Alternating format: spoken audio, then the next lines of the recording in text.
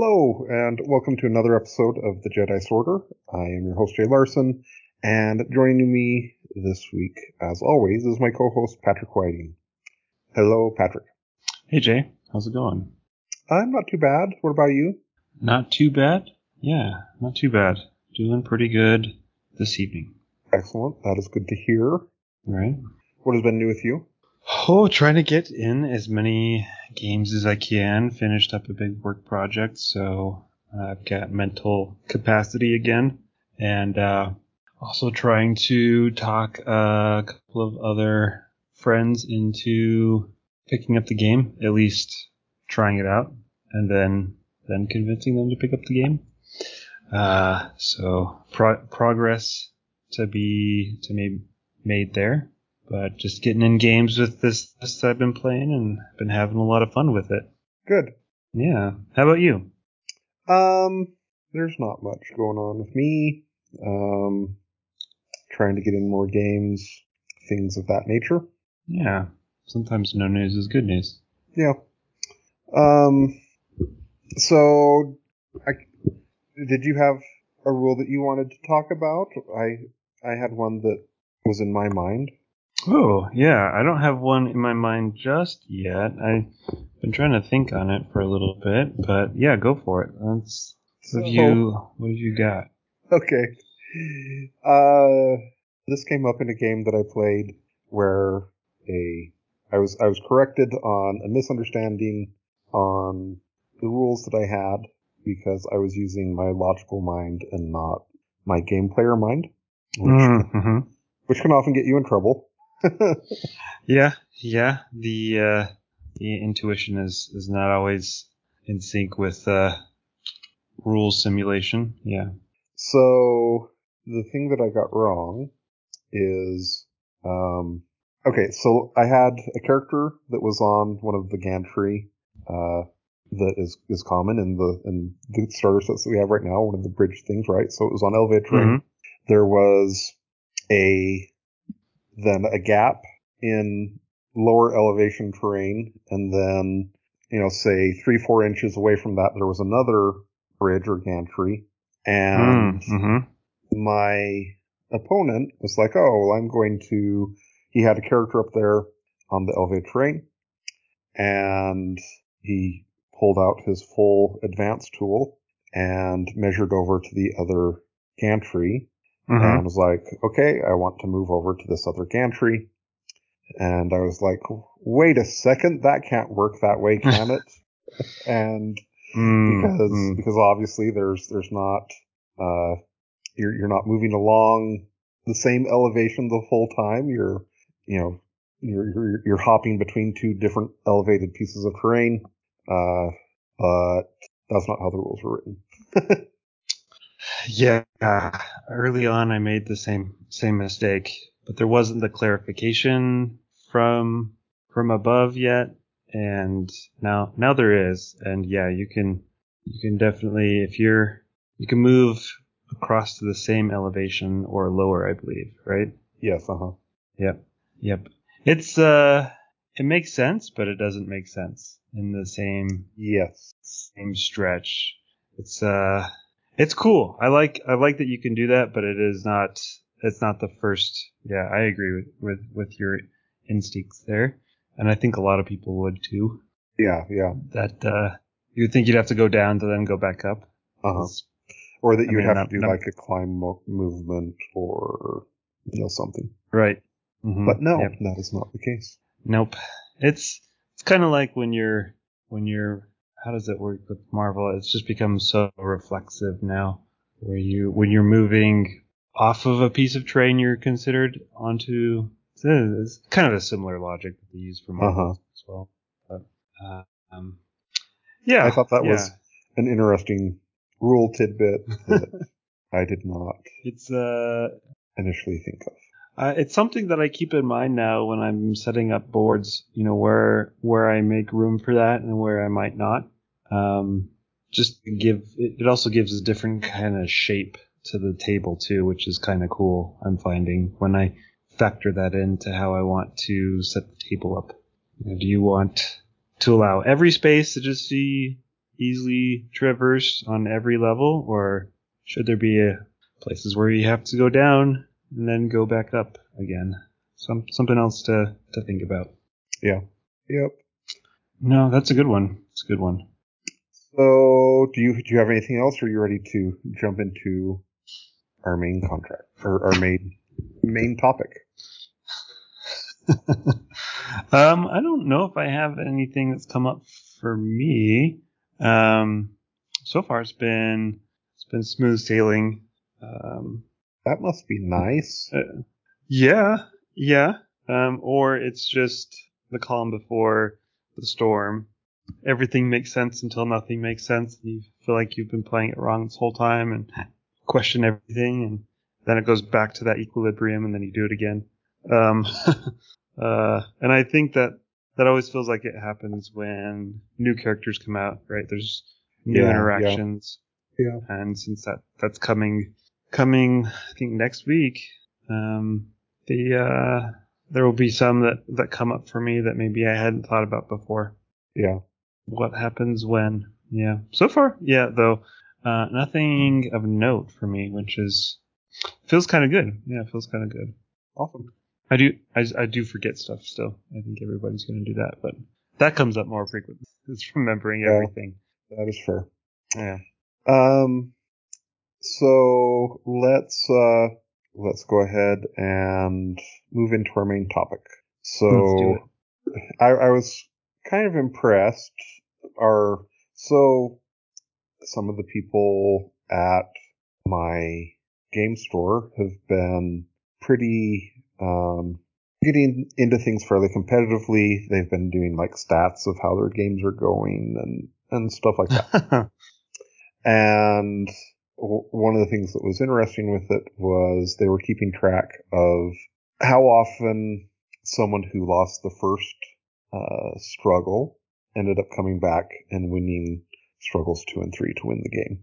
Mm-hmm. And so far, I don't think they're currently keeping track, but at one point, it was something like 3 times out of 26 games, the person who lost the first struggle came back and won the next 2. Which what? That seems feels like a really low than number I was expecting. To me, right? Yeah, I have questions. Okay. So I guess my first question is, obviously a big part of this game is the design structure of you have kind of your random first struggle, and then the person who wins that is pretty heavily advantaged to win the 2 other randomized struggles. And I mean, I guess first of all, would you say that is a factually accurate statement? So I don't know that I agree with it.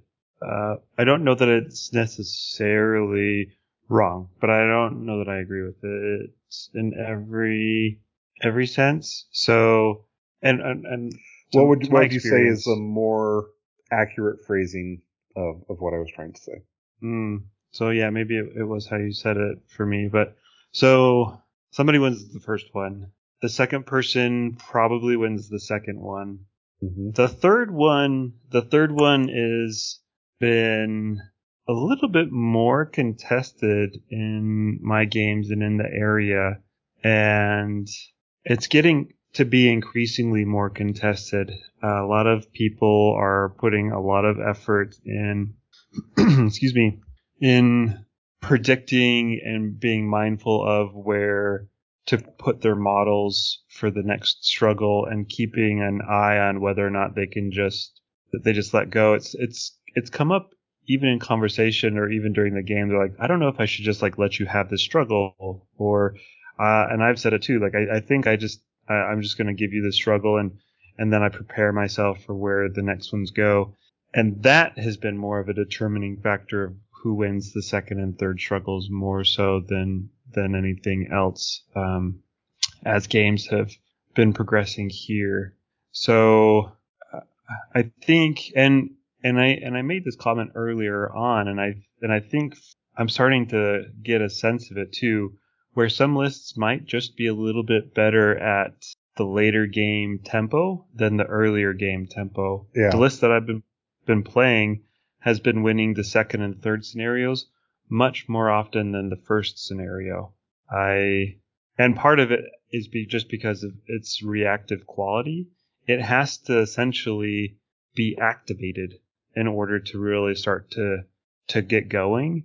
And that isn't going to happen probably until the later part of the first struggle or even the second struggle. And once it does happen, then I'm in a much better position to take advantage of even that third struggle based on how it transitions from 2 to 3. So I think in the earlier parts of the game for a lot of people, as everybody's learning it, it seems like if you win the first one, you lose the second one, and then you probably win the third one just by the nature of how things happen to go. But as of now, I don't know that necessarily I don't know that that's aging the same way with people who are getting increasingly more familiar with this particular struggle or mission pack, I guess. And I guess here's my counterpoint to that, or why I think that there is at least some notes of validity to the initial statement. So if you win the first struggle, you are 50% of the way to victory. You only need to win 1 out of 2 scenarios. And, in that, I would say that in that sort of situation, it logically makes sense that you would be advantaged to win the game, because it's obviously a lot more difficult to win 2 scenarios in a row than to just win 1 out of 2. Yeah, that's true. And I would probably say that I think it's kind of interesting. So there's a lot of Euro board games where there's a catch-up mechanic intentionally designed in the board game. And I think that in some ways, in this mission pack, the way that they have the second set of struggles designed is that usually the player who lost the first struggle is going to be able to find one of them that advantages them fairly heavily. And it almost reminds me of, like I said, a catch-up mechanic in a Euro game. I think there are situations where, things are, you're just out of position, or you draw something bad or whatever. I mean, I'm not saying that it's guaranteed that the person who lost the first struggle is going to win the second one. I do think it's probably fair to say that they are advantaged in the second struggle usually. So it's just a trade-off of advantages. The first player or the person who wins the first struggle is advantaged for the game. The second player is advantaged to win the second struggle. Or the person who lost, I mean. So, I guess and granted, this dynamic or some of this could change with different mission packs, I would assume. But I guess I have the question for you. Do you feel like this kind of core game mechanic is something that is fun? Do you like the way that it works? So far I do. Yeah, so far I do. I think it feels like there's a game afoot a lot of the time. Now, once in a while, and I don't see it as often, and it doesn't happen as often, where the first player wins the first struggle and then they win the second struggle and the game's over. I feel like that happens even less than the person who won the first struggle wins the third struggle. So I think that is in my experience, and it's just what I can speak to. I think that not happening super frequently means that it's in a pretty good place at the moment, and I'm enjoying the tug of war where it's a nail biter for the first struggle. The second struggle is sort of a catch your breath and make plans. At least if you won the first struggle, you can catch your breath and make plans for the third struggle. And it gives an interesting sort of nuance to the game if you lost the first struggle and you have to find a balance between winning this struggle and then winning the game. I'm enjoying it so far with this mission pack. I think it's even with just the one mission pack, it's still always giving me more and more to explore. And I think perhaps that was the intent, that way that people could really dive into one thing fully. And by the time that they've really, really, really figured their way around it, then they'll have a new one or two new ones to introduce, and people will be able to learn not the game, but the mission packs and what they have to offer. So to answer your question again, yeah, I am enjoying it. I think it's a fun mechanic right now. And I think it's going to be an even more interesting mechanic to unpack in a Premier Showdown situation where you can be able to be a little bit more bespoke with your strike force. Yeah, I think that some of the things that I've maybe struggled with on it is that if I look at I normally approach a game or in the past, I've approached a game from a competitive mindset. Mm-hmm. And so there's kind of two things with Shatterpoint that kind of bump up against that a little bit. And I don't think that should conflict necessarily with having fun playing the game, but I think that sometimes maybe I allow it to, or I don't know how to phrase it. But so the things I'm talking about are, in general, I feel like usually when you are playing a game competitively, mm-hmm. you are looking at trying to remove randomness from your gameplay. Sure. And two of the kind of pretty big core mechanics of this game that introduce randomness into it. Mm-hmm. We talked previously about the activation deck. Mm-hmm. That's an element that adds randomness. I'm mostly used to games where you're able to pick what models you're going to activate. But the other mm-hmm. one is the randomness of the scenarios that you play. And so mm-hmm. that can have a pretty big impact, obviously, on what scenarios randomly you draw from the mission pack can have a pretty big impact on how mm-hmm. well you perform in the game. So I don't know. I guess I'll say I'm not going to say that I think that the mechanic of playing like best 2 out of 3 mini scenarios and those scenarios that I don't like it. So far I'll say that I feel like I need to play more of it, and I have had a lot of fun games with Shatterpoint, and so I don't want to give that impression, but I guess I'm just kind of giving a stream of consciousness thinking about the game in those aspects. Yeah, no, I get what you're saying, and I mean, to that I'll say the style of game that this is weighs a lot more heavily on a tactical approach rather than often, I think, where at least the framework that you and I are familiar with in a much more competitive sense in the War Machine world, that was far more of a strategic game, and the small amounts of randomness that were in that game were a lot more predictable. And then it was even easier to possibly remove even that small amount of randomness from the game if you're doing things a certain way, where this just completely balks at that, and it really, really focuses on a lot more of what do you do when you have, a finite amount of control and there's a lot more out of your hands. And I think if you're playing a more strategical game and you shift gears into this, it can definitely feel a lot more. Well, it definitely.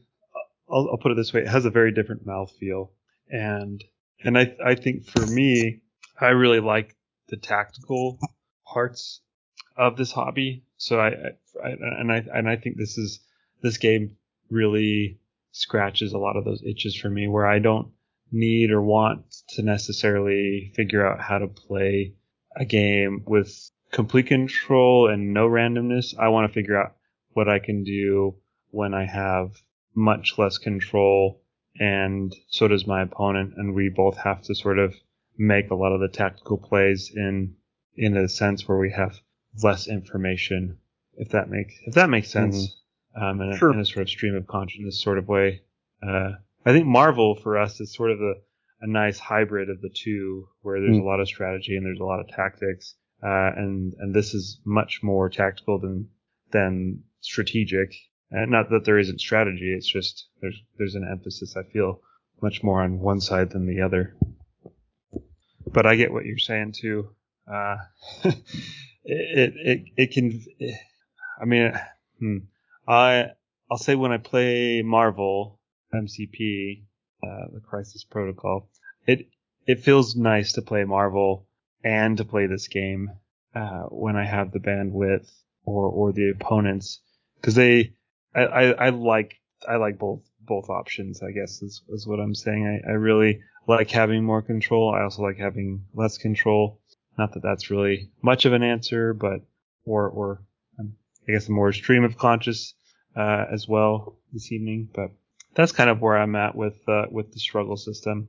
I like it. I like not having the control sometimes, and I just have to ride the wave. So I guess we spend a fair bit talking about like how we feel about the game or its design philosophy or whatever. But now I'm curious to get your opinion on I guess not opinion, but for us to start talking, I guess, strategies about if you've lost the first struggle, where do you go from there? Or, and I guess before we even get that far, let's discuss that stat that I kind of dropped about the kind of abysmal win-loss rate. What do you think was going on there? Well, I mentioned I have questions, and I do. So the first few that come to mind are, who were the people playing to get those stats? What were they playing to get those stats? And I mean, not to say one way or the other, but I'm curious if there was already a sort of asserted bias towards an outcome that may have furthered the likelihood of that outcome. Yeah. So is it just the same couple of people, or are they? Those are my first few questions. If you have any sort of answer for those. I don't know. I guess I would probably say that there's been a fair number of people in my shop that they're very competitively minded. But this is some of their first miniatures games. Okay. But yeah, I'm not sure I can shed more light than that necessarily. Well, I wonder too. This is more of a musing or a meditation rather than a question. But I wonder if it's just sort of the part of how the game seems to be maturing here, where there's and a lot of people here are also competitive in many different ways, and there's a lot of talk about knowing and being able to predict where or what the likelihood of all of the different positions are going to be, and really keeping that sort of photocopied on the back of their eyelids. And it shows, like, our games are showing that way, where positioning is not being always in sort of engaging, and there's now more of an emphasis on moving. And I wondered if this would happen, and so far it is.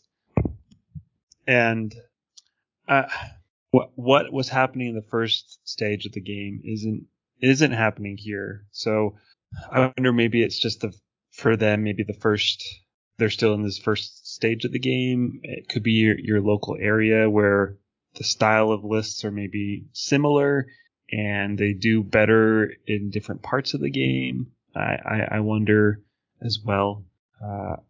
And I mentioned, I'm curious, what would you guess is the average win-loss rate in your area for people who won the first, or let's say lost the first match, and then go on to win both? So lost the first and then won the game?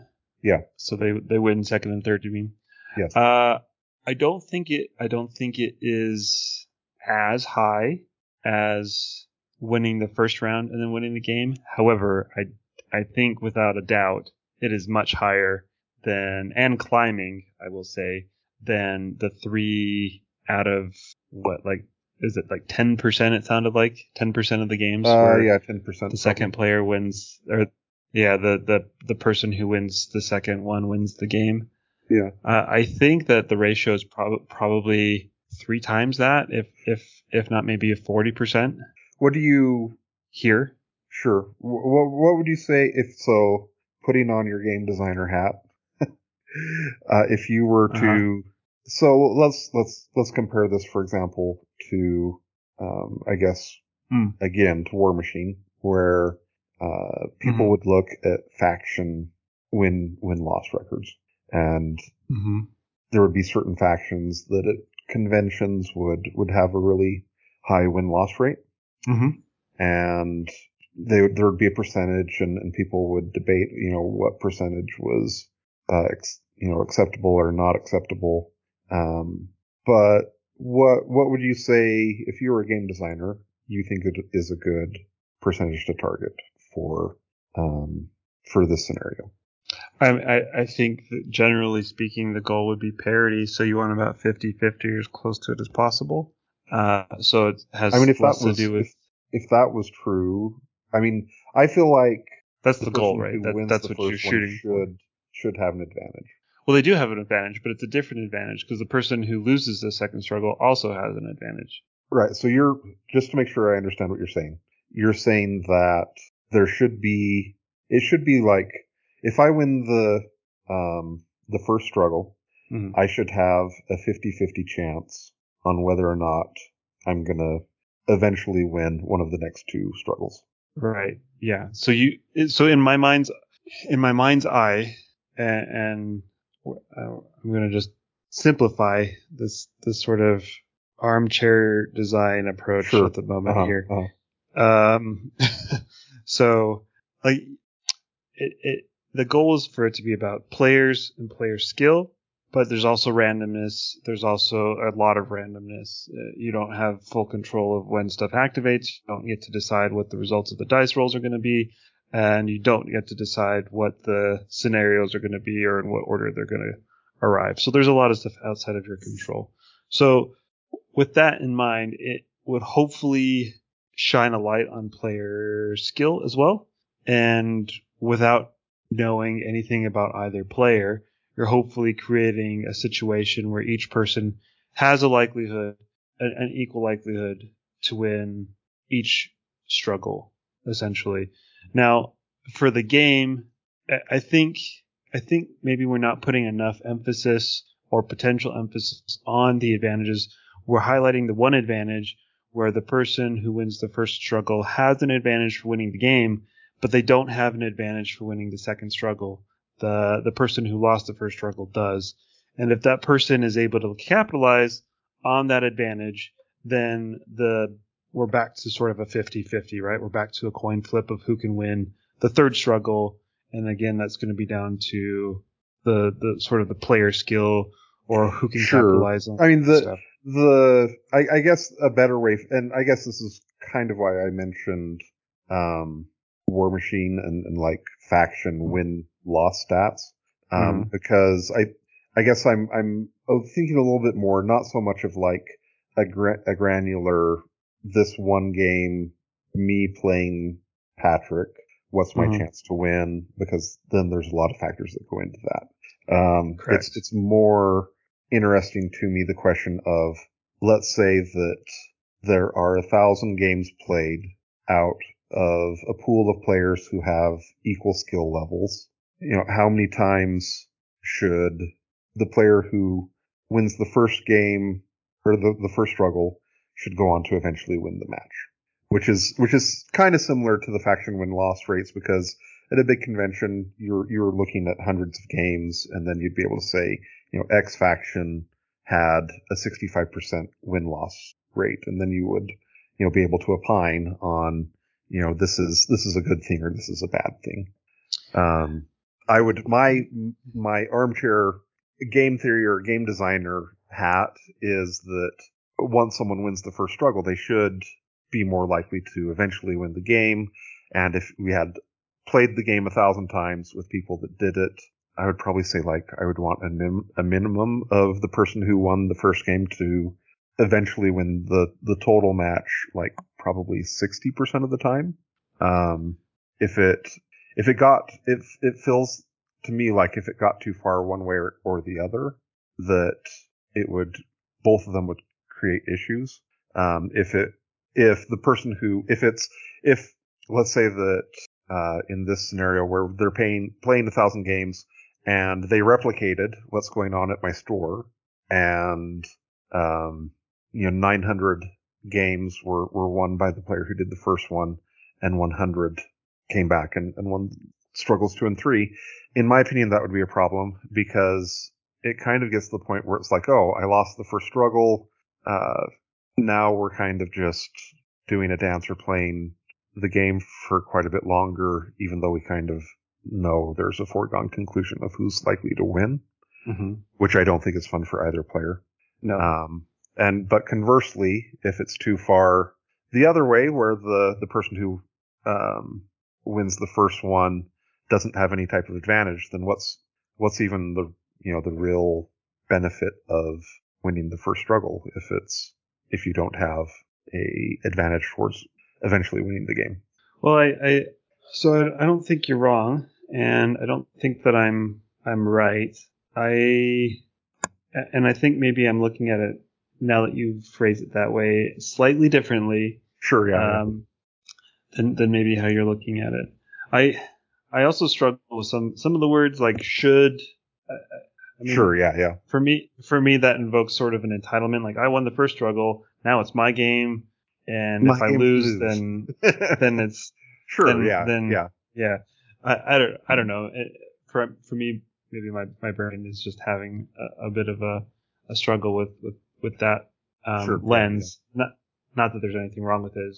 It's my brain.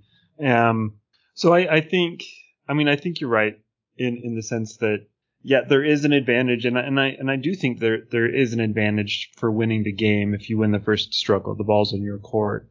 But I really do think, and I'm finding the more that I play the game, and maybe our area is starting to look more like that ratio that you're hoping to see, is that the being able to capitalize and really possibly looking for the advantage of the second struggle can catapult you to win the game pretty easily. I'm finding, like, oftentimes if I can't win that first, or that if I cannot dominate the center point on the first struggle, I will just let the first struggle go, and I will plan my entire positioning for the rest of the game for the second and then subsequent third struggles. I will just completely abandon everything the first struggle holds dear.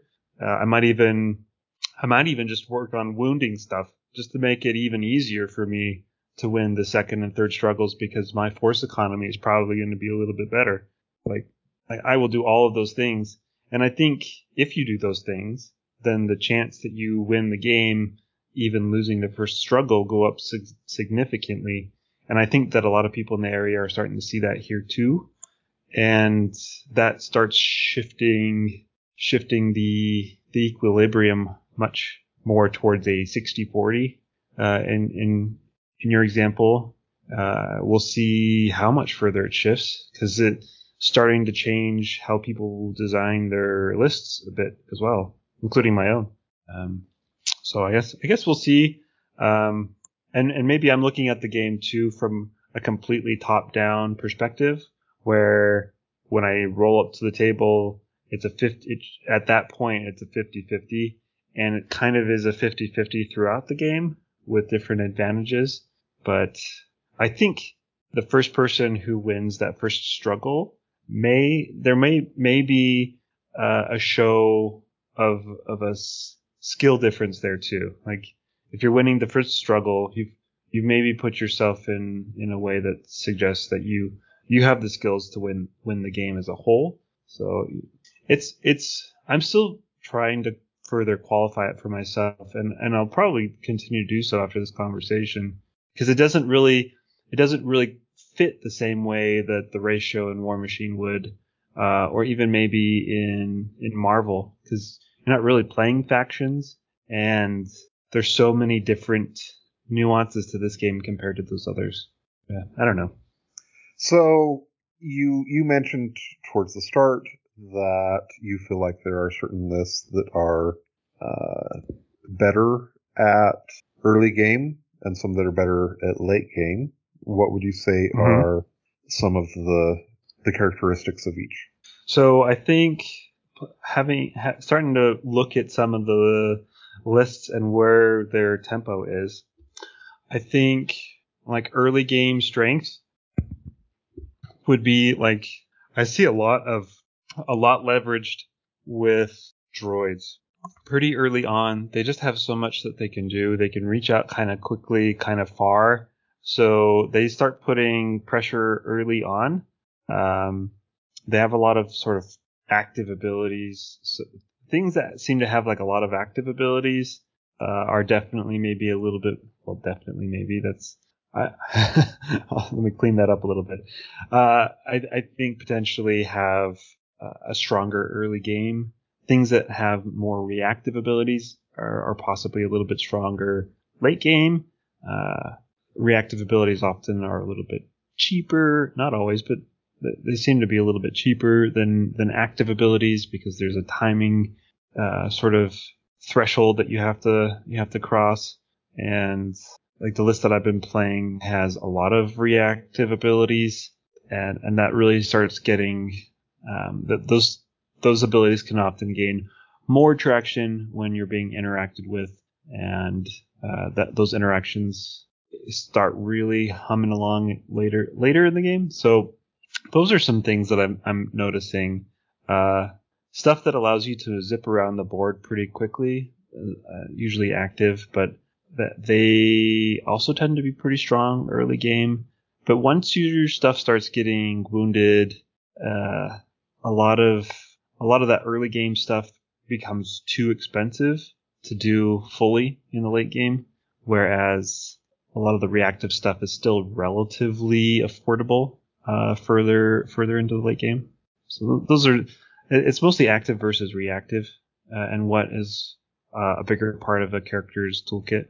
So a character that we've mentioned in the last episode that that we did maybe sleep on a little bit too much or undervalue was Ahsoka. She's someone that I would say probably does well as the game progresses. Yeah, I agree. I did think of you gave the hot take last time that you thought that Vader was probably the most overrated character in the game. Yeah. I think your hot take might have been off. I have a different hot take to throw your way. Oh, let's hear it. So who is the most overrated character right now? I think I want to go with Didn't you say Asajj last time? I think I might have. I think you did. Yeah. Yep. Yeah, I'm sorry. Okay, I repent. Here's the correct answer. You can tell me how or why I'm wrong. But so I'm going to go with Grievous. Oh yeah. Okay. Yeah. I mean, maybe you said Grievous last time. Maybe I feel like Grievous was in. Yeah, maybe you did say Grievous. I don't know. Maybe I did. Here's my argument. Well, like you went recently to an event where Grievous was by far the most commonly played primary. Yes. And like I do think that there are things about Grievous that are really strong and good, but I don't think that there's enough to warrant that level of popularity. Yeah, he's cool looking. His model's fierce. Yes. He's got a decent kit, but he goes down like a ton of bricks. So like I'm never really that worried about wounding Grievous because I feel like I can do it pretty handily. Yeah. Yeah, I think you might be right. I think he might be a little bit more of an overrated character than Vader. I'm still going to stick with Vader though. But I think you might be right. Vader could be number 2. Maybe I'll say Vader's number 2. And that's not to say either of them are bad. Not to say that either of them are bad. They're both very good characters. But I think the initial hype, my own included, was a little bit maybe higher than possibly what so far I felt like they've delivered. Because I've seen and participated in a number of circumstances where Vader sort of fell flat, and when a big scary character can't do their big scary thing, and that's the only thing they have, that's I feel like that leaves them in a sort of an underwhelming place. So without extra tricks, each of them are sort of they're not as multi-dimensional, I guess I'll say. But it fits their characters, so like the design is spot on with the type of character that they are. It's just where the game is at is maybe moving. It quickly benefited them, and maybe is gonna equally move away in the same sort of pace. We'll see. Yeah, well, I think you're right. Yeah, I think I am right. That's correct. I am right. All right, so let's go ahead and stop there. As always, you can go to discountgamesinc.com and get the best prices on Star Wars Shatterpoint items. Releasing right away are the Witches of Dathomir and Mace Windu, and that's pretty exciting. So I'm excited. You should get your orders placed. So, and then, as always, you should subscribe to the Patreon so that you can listen to the bonus episode like the one we were about to do, and listen to even more Patrick and Jay, and help support the podcast and make this possible. Yeah. Thanks for listening.